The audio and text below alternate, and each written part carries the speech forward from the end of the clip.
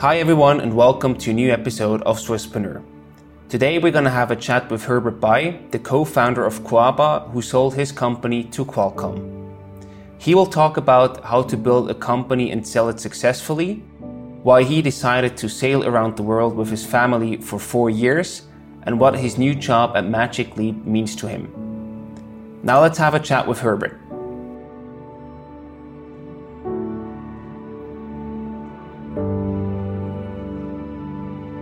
Before we get started with the episode, I would like to introduce you to SBB Startup. If you think that your company is a good fit for the Swiss Railways, get in touch with them or learn more about their startup programs at sbbstartup.com. Herbert, it's really great to have you on the show today. Very warm welcome and thank you for taking the time. In 2006, you started your first company, Quaba, an image recognition platform. And before that, you worked your first job at a corporation, IBM. What made you an entrepreneur? Why did you choose to go down this path? Well, it's a classical path for ETH entrepreneurs, maybe. So you start with a product without a market, right? Or technology looking for a market. But actually it was more like a vision. So we had that vision that you're going to take pictures from your mobile phone and the camera is everywhere, right? So having an object recognition algorithm plus a phone with a camera makes something really powerful. Mm-hmm. So we thought of taking the opportunity and looking what's possible with that technology. Awesome. And then during your PhD studies, you started to develop an algorithm about creating a solution around that, right? Yes, exactly. That was during my PhD where I developed a technology called SURF, which is currently gold standard for a lot of other object recognition or 3D reconstruction algorithms. So we took the technology and tried to see what we can do with it. The vision was to building an object recognition engine, actually also getting information, for example, about a building. So imagine you're traveling, you're standing in front of that amazing building. You don't know what it is. You'd like to know more about. You cannot even Google it because you don't know the name, right? Right, exactly. So what's the closest fit is to just take a picture of it and then know what it is. So I can imagine, developing the technology with your algorithm is already a pretty, difficult task to do. But then you actually also started a company out of that with the technology. How did that go? Was ETH very supportive there? And what actually made you decide to start a company with the technology that you just developed? Well, again, the decision came from the vision basically we had, and there was really at the right time, I guess, to do that. Later it would have been too late, earlier it would have been too early. So we were right at the perfect time. ETH was pretty supportive, yes. So that was really, really good. We had I'm really grateful that we were at ETH. So we had a good support from ETH, also from the ETH transfer office and from the professor, from the group and other student projects and so on. So I'm really, really grateful having had that. Cool. I think that's a strong message. Yeah. In what way has this support shown? What did ETH especially do to support your entrepreneurial endeavor? So first of all, when financially was pretty hot, so I could work for ETH. Of course, I had to do some other things, also like reviewing papers and supervising students. But it was good that at least I had some kind of base salary paid. So that was really good. Then, of course, we had a lot of student projects, KTI projects to help adding more innovation to the company and keeping IP for a longer term in the company. So we did another patent and some other things to guarantee that the company is going to be innovative for a long term. You also mentioned the importance of timing. So you probably caught the wave at the right time. A bit too earlier, it might have been too early, and a bit later, it might have been too late. Yeah. How did you determine that it was the right timing? Because looking back, that's easy to say, but when you actually are in the middle of making that decision, I can imagine that's not such an easy thing to realize or to do. Yeah, it's really difficult. It's a fight against windmills sometimes. You think, all right, so much effort, what for? But at the end, I mean, the right timing, we saw that before there were exits, which of companies which did something similar to a much lower price than ours. And then later there were like the exit window was really narrow. So there's no more opportunity currently for such a company to sell to any other company. So we had just the right moment. You and your co-founder Till, you were both founders with a technical background. Is that a setup that you would recommend other companies to start with two technical founders? And also, how did you then make up for probably the lack of business knowledge in that regard? Mm-hmm. Well, that's a very good question. So maybe it's good to mention that Till and I, we met at the BCG workshop in Boston. So they at the time they were looking for new hires, and they did some recruiting event with ETH, and so I just applied, and they picked some like high potentials or whatever, and then we were both at that same workshop, which was pretty cool. And then one day after, so that gives you a bit of the economic background when you participate there. It's like a really micro MBA. Sure. But then at some point we met in the corridors of ETH, and it was pretty cool. And from the background, I guess Till is I say he's an entrepreneur. He started earlier. He had already his web development company, which gave him already some economic background. And I had my time at IBM, which also helped me to get some of the notions about economics. But I think we're gonna probably talk about this later. But maybe as a founding team, would be good to have a designer. Mm-hmm. A developer, and some entrepreneurial spirit. Someone who can sell a product if you have to selling sell it. And a bit multitasking something. Yeah. Cool. Yeah. Don't know if that makes sense. I think that's a good message and also a good number to strive for with the roles that you just mentioned. Yeah. Then in 2010, you raised $3 million for your startup from Swiss investors. What milestones did you have to achieve in order to get to that funding? Well, we just raised the money. I don't know. So it was so easy, you just did it. No, I don't know. There were no really milestones coupled to it, but there was a revenue-based milestone, and so I don't want to go into the details, but basically, we raised the money, and that's it. Right. But at what stage was the company? Were you already creating significant revenue, or did you have fast growth? Or what sort of metrics were important that you also could show to investors that this is a good investment for them? Mm-hmm. I think we had a couple of great stuff to show. So, for example, we had a partnership with Vivino. That's the wine app. However, I might be wrong because it's a long time ago. Sure. But I think we had a lot of cool stuff to show. We had a collaboration with Blick, where the newspaper was interactive, 20 Minutes was interactive, we were in the media. So it was a lot of buzz around the company. And of course, there was, the timing was right. They saw that there's more and more mobile cameras coming, that the whole environment changed at that time. And then a couple of years later, after the big financing round, you also got in touch with Qualcomm, or they got in touch with you, about to sell the company. Can you walk us through, without naming specific numbers, because I know you are not allowed to share specific numbers, but how did such an exit process look like with such a big company as Qualcomm? So first of all, I met them on an event in Germany. And was talking to them, and then we had a couple of follow-up calls. So this was kind of important for them because at that time they were evaluating other technologies for image recognition for their product, for the project Vuforia. Mm-hmm. And so it was also again about timing. So we went into dialogue, and they became they started some pilot projects with us with the goal to become a customer. If I remember right, it took 9 months, like a baby, to get them as a customer until they really signed. Of course, they paid before, but then it went on like this, and then they mentioned the first time they said something about acquisition as well. So for them, it was also a pilot, something new. They wanted to see first how it worked and how the collaboration worked. And one thing I would like to mention now, one thing they chose us because there were also other competitors. Mm-hmm. One thing they chose us was because we were pretty responsive. Oh, so that's something I'm gonna come up on the second half again.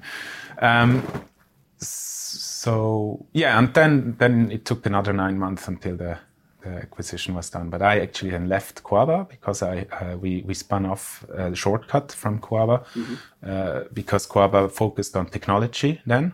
Yeah. They were just focusing on the technology, on the cloud-based image recognition, and would have been distracted focus from any other business. And on my side, I wasn't into technology for a long time, so I took over the media part, which also took off with the collaboration with Publicitas, and we spun it out as a separate company. So you were actually not that heavily involved in the exit anymore, or were you still part of the negotiations and everything? Yes, I was still a member of the board, of course, yeah.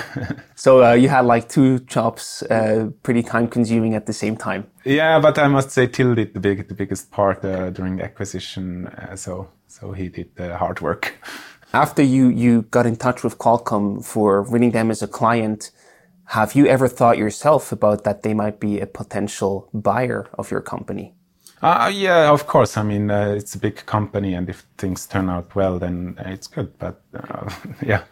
Sure. Yeah. Then towards the end of 2013, you also had a very tough year at the end. Your wife Asma had a stroke, and you also were fully invested in Quaba and Shortcut Media afterwards. And you were basically left with 50 francs on your bank account after Christmas Eve that night. So how did you deal with these really, really tough times where everything seemed to fall a bit apart, while only, the acquisition was probably the light at the end of the tunnel? You knew that's coming within the next months. How did you deal with that situation? That must have been really, really difficult, I can imagine. Yeah, to be honest, it's tough, but it's not that difficult. I mean, of course, I also had an income, but at that time, Christmas was just 50 francs, and it was pretty cool to see. But I mean, as a young family father, then you have to pay daycare, apartment, sure, etc. So it's a lot, and with a startup income, it's quite difficult to actually cope with that. You have all the shares, right, on the side, but it's not liquid asset. It's not liquid asset, yeah. But well, I don't know. It was the way it was, right? So we then decided to go anyway, whether there is acquisition or not. And but of course there was the acquisition which was in front of us, and we you never know before the money's not in bank account, right? Yeah. But after all, maybe I should say that, but after the money was on the bank account, I was really, really sad. So it was like selling your baby, right? How did that feel to you? You mentioned that you felt sad. Yeah.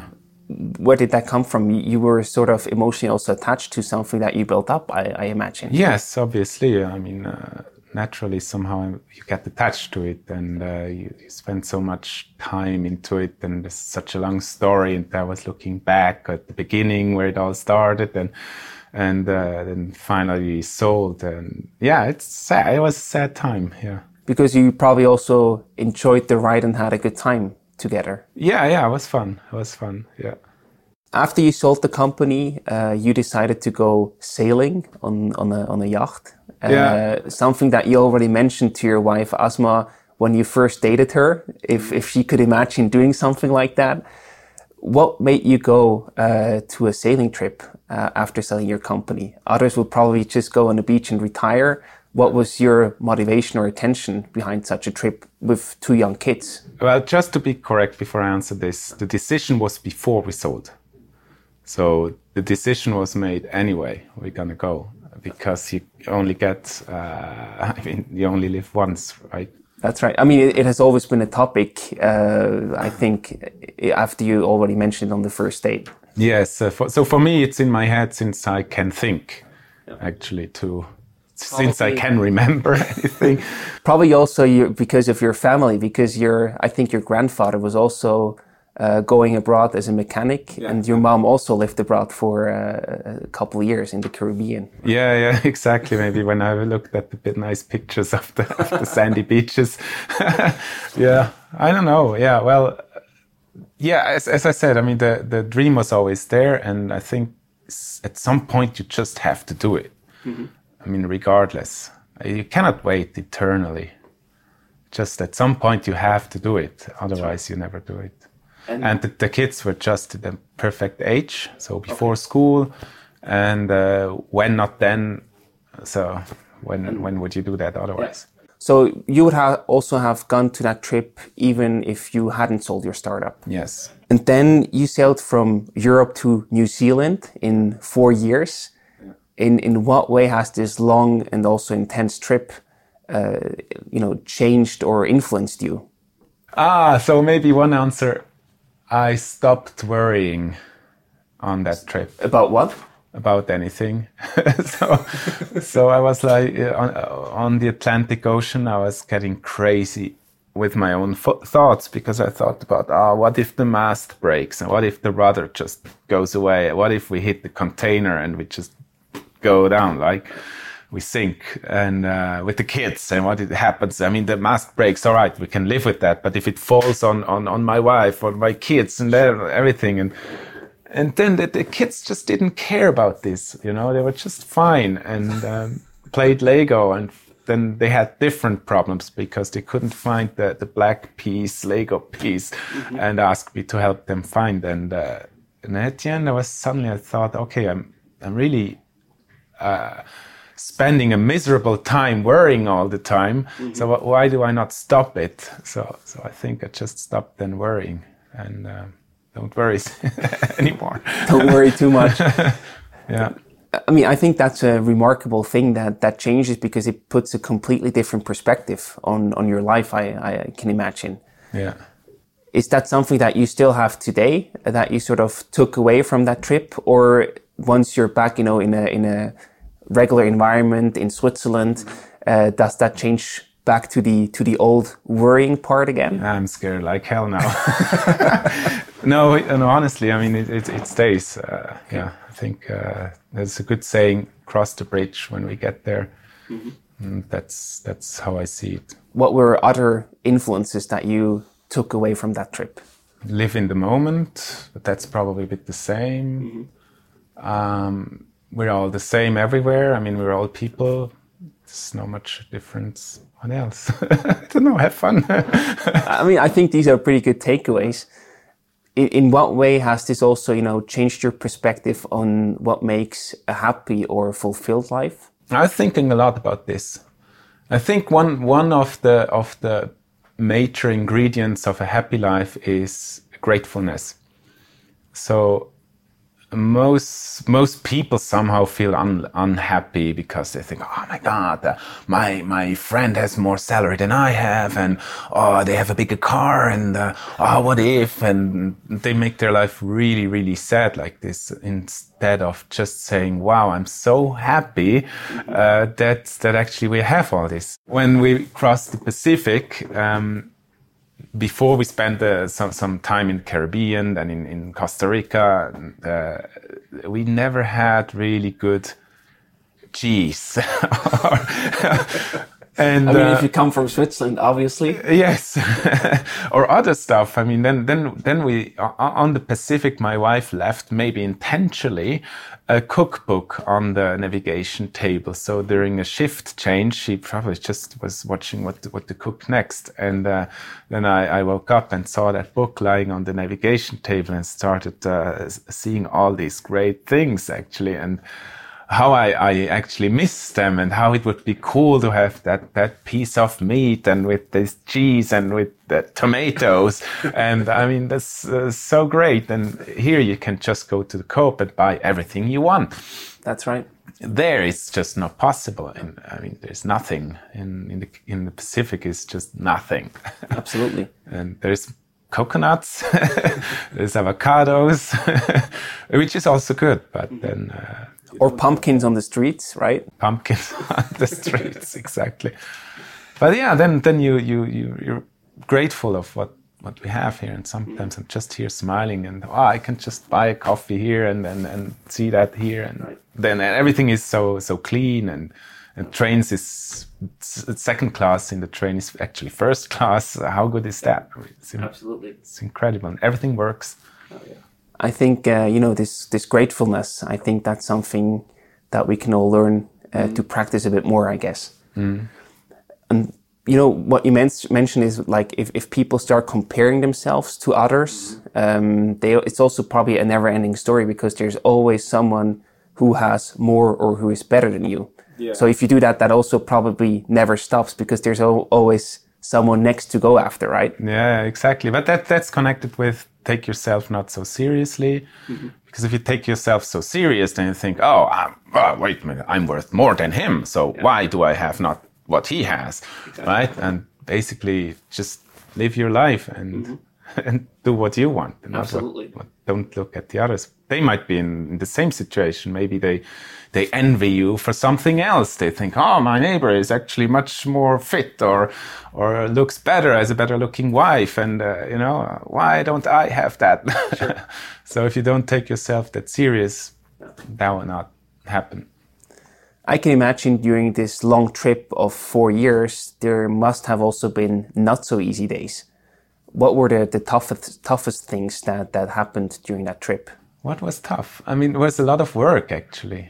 One would not think. And if I tell people about sailing, then they might imagine you're there with a cocktail on the beach the whole day, doing nothing. But it's more comparable to a life as a farmer.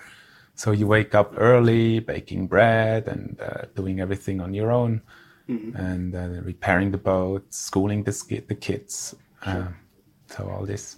You also mentioned that you were sort of, you had shifts where you were captains, that you switched between you and your wife.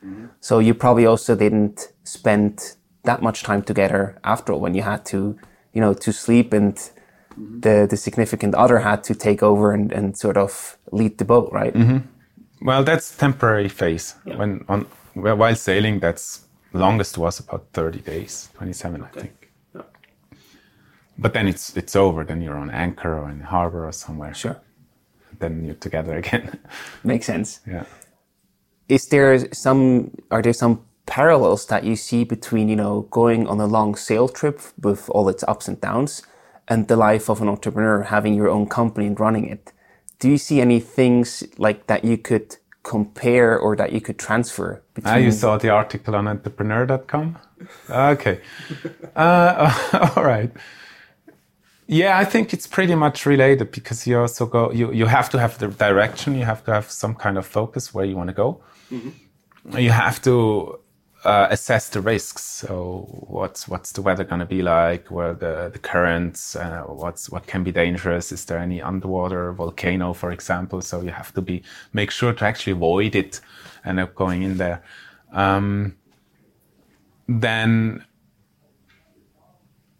it's a hard ride too. So it's pretty tough. It's probably the most uncomfortable way to go from A to B, sailing. So never forget this. I mean, imagine with 5 meter, 6 meter waves coming, you have to cook or wash dishes and doing just regular stuff. It's just like 10 times slower than in regular life. And it's really no fun. But then other things are pretty cool. So it's also the ups and downs you have in startup life, where it's much more volatile than your regular, maybe also a bit more boring life in rainy Switzerland, for example. Yeah, Switzerland never rains. That's what I say always. My wife doesn't like it. Okay. I think it never rains here. Except now. Not really. Is it raining? I mean, maybe snowing, raining. Yeah. While you were traveling on your boat, you were still creating apps, and you were also still chairman of Shortcut Media, your second company. How did you successfully manage that from abroad? Because you had a satellite phone, but you had no internet connection, how we have it nowadays when we travel. Yeah. How did you make how did he make sure that the company was running well, and how did he take care of the company from abroad? Yeah, so there are two things I want to say. So the first of all is communication with the team, which was actually in the beginning quite difficult, but then we got used to it. Mm-hmm. So I made myself more dispensable, and so it's basically a question about creating processes and responsibilities within the team. That's the majority or the most important thing. Once it happens that we had a kind of a bug, and we just left Bora Bora for 5 days on sea, mm-hmm. and to go to Palmerston on Cook Island. And then when I had the first chance to go to the internet, I saw like my inbox with 5,000 emails, something like this. It's just nothing was working at all. I could have just avoided it by testing before leaving, but I was there. Oh, it's working. So then we added another layer of security and another layer of a new process to it. So we learned from that and we adapted, and so that this doesn't happen anymore. So the second thing is developing. And that relates to the other thing I said before. It's about the focus. Mm-hmm. So on a boat, when you're developing, there's no internet. It means if you run into a bug, there's no way to Google it. Right. But you are forced to understand what's actually wrong. You are forced to actually read the error message which stands there. You're forced to go into the header files and look and into the code to see what can be wrong. Mm-hmm. And I actually saw that it took about the same time, if not shorter, to solve the problems that way than going to Stack Overflow and just Google it. Mm-hmm. That would be my follow-up question. Were you more productive while coding on your own on the boat without any internet connection and interruption? Yeah, I guess so. Yeah. So that really helped without interruption. So I woke up very early before the kids, and then so I could work. That makes sense. Without interruption. Yeah. Then after 4 years on the sea, you arrived in New Zealand, and at a certain point, you had to decide whether to stay there and probably stay there a bit for long term, or going back to Switzerland.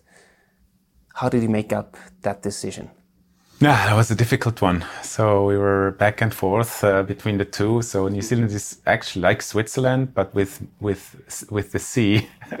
And often I hear people here saying that actually Switzerland would be perfect if there were a sea. So you can imagine in what context we were. You go to New Zealand, but New Zealand, I mean, nothing is like perfect. It has to be right for one for yourself. Mm-hmm. New Zealand is pretty cool, but if you're a tech entrepreneur and tech guy, it's not so cool because there's not so many opportunities. Of course, I could do something on my own, right? But then, it's actually pretty difficult. Then also family and friends, we missed them after 4 years. We didn't see them in between. We never went back to Switzerland. We went to Silicon Valley where we saw a lot of our friends actually were there. I lived closer to Till than before in Switzerland, in Zurich, which was pretty cool. So we did some cool stuff together. But yeah, then at a certain point you decided to go back to Switzerland. Yeah. And with that moving back, there was also a professional change for you. You started working at Magic Leap afterwards in August 2018. Mm. That sort of came also with a big change because before you had your own company, you were a founder, and now you moved back to Switzerland and you are now an employee and not a founder anymore. Mm. What made you join Magic Leap? What attracted you basically? So first of all, I'm a big fan of Magic Leap since I knew about them. I think and AR, of course. I mean, it started from AR as well. It's one of my passions. Then I contacted Alex to know a bit more about how he's feeling now and so on. Actually, I didn't think of anything else, just wanted to know how he's going. And then somehow it went together then. And then, so now I joined Magic Leap. And to your question from CEO to employee, it's more like a relief. In what way? It feels like a relief. So that was one of the interview questions. How do you feel then from CEO to employee that suddenly you have a boss? Yeah. But actually, it's the other way around. As CEO, you have bosses. You're not on top as a CEO. You're all on the bottom. You have to serve your employees, basically. You have to serve not only your employees, you have to serve your customers. Right. You have to serve your shareholders and the board. And so you're really right on the bottom. And of course, you're free to choose when you work your 18 hours a day, but you're free to choose, right? So as an employee, you have one boss and, still maybe a lot of work, but not as much as an entrepreneur. And you also recently piloted a virtual physiotherapist with a health insurance company in Switzerland. What else can we expect in that regard? Because Magic Leap is a US-based company. Alex, that you mentioned, who co-founded Dacuda, sold Dacuda to Magic Leap and is now working there. So what have you guys planned for the future? Of course, what you are allowed to say. Yeah, so there's a lot of very exciting things coming that I can say. It's pretty cool. Just keep your eyes open. It's going to be amazing. Before we sort of wrap up the episode, we have our regular questions that we ask our interviewees. I would like to start with the first one. Are there any tools or gadgets that you use on a regular basis that you can recommend to others? In what context? For your personal life, that makes your life easier or more productive, basically. So personal life or professional life with productive? We can take both. Depends on your favorite. I think actually I was a lot into tools at a certain time. But now I think the best thing for productivity is not using too many tools. So each tool takes, there's this tomato, which I think it's not really needed, right? This I've never tried it, but a lot of people like that you have to be focused during a certain time and then there's an alarm and so on. Mm-hmm. So I wouldn't recommend that. Just be focused as long as you can. Go with the flow. Yeah, maybe. One thing I'm working, it's probably the app I use more than anything else, is Things. I started with it when I started the Getting Things Done back in 2000. I know what it was, 2009 or something. And I'm sticking to it ever since. So it's my to-do list. A to-do list is something I don't know. I cannot imagine living without a to-do list. Yeah. And of course there are other, depending the context, but you said in your personal life, but personal life, don't use tools. Try to focus on things, deep work. Makes sense. I think that's best. And my last question for today, do you have any additional resources like podcasts, books, or blogs that you consume on a regular basis and can recommend to others? Well, I read a lot. I really read a lot. Probably a book a week or something. What are you currently reading? Currently, I'm reading, I forgot the title, something about, I just read before Rolf Dobelli's new book. And then I was looking up for Charlie Munger, and there was a book called, I forgot how to make millions by better decisions. It's actually, I'm not reading it to make millions, but to make better decisions. So that's pretty interesting at the moment. Cool. Yeah, so what would I recommend? So probably the one book I would recommend, if there was one book to recommend for the whole life, is How to Make Friends and Influence People. Why especially that book?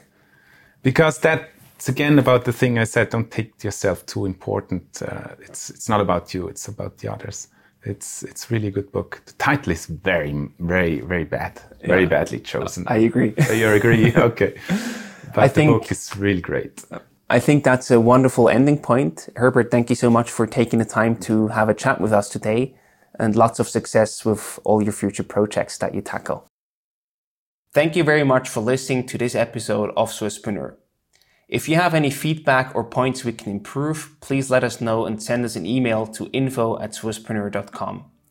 If you liked what you just heard, please make sure to follow us on social media and sign up for our newsletter at swisspreneur.org. See you next time.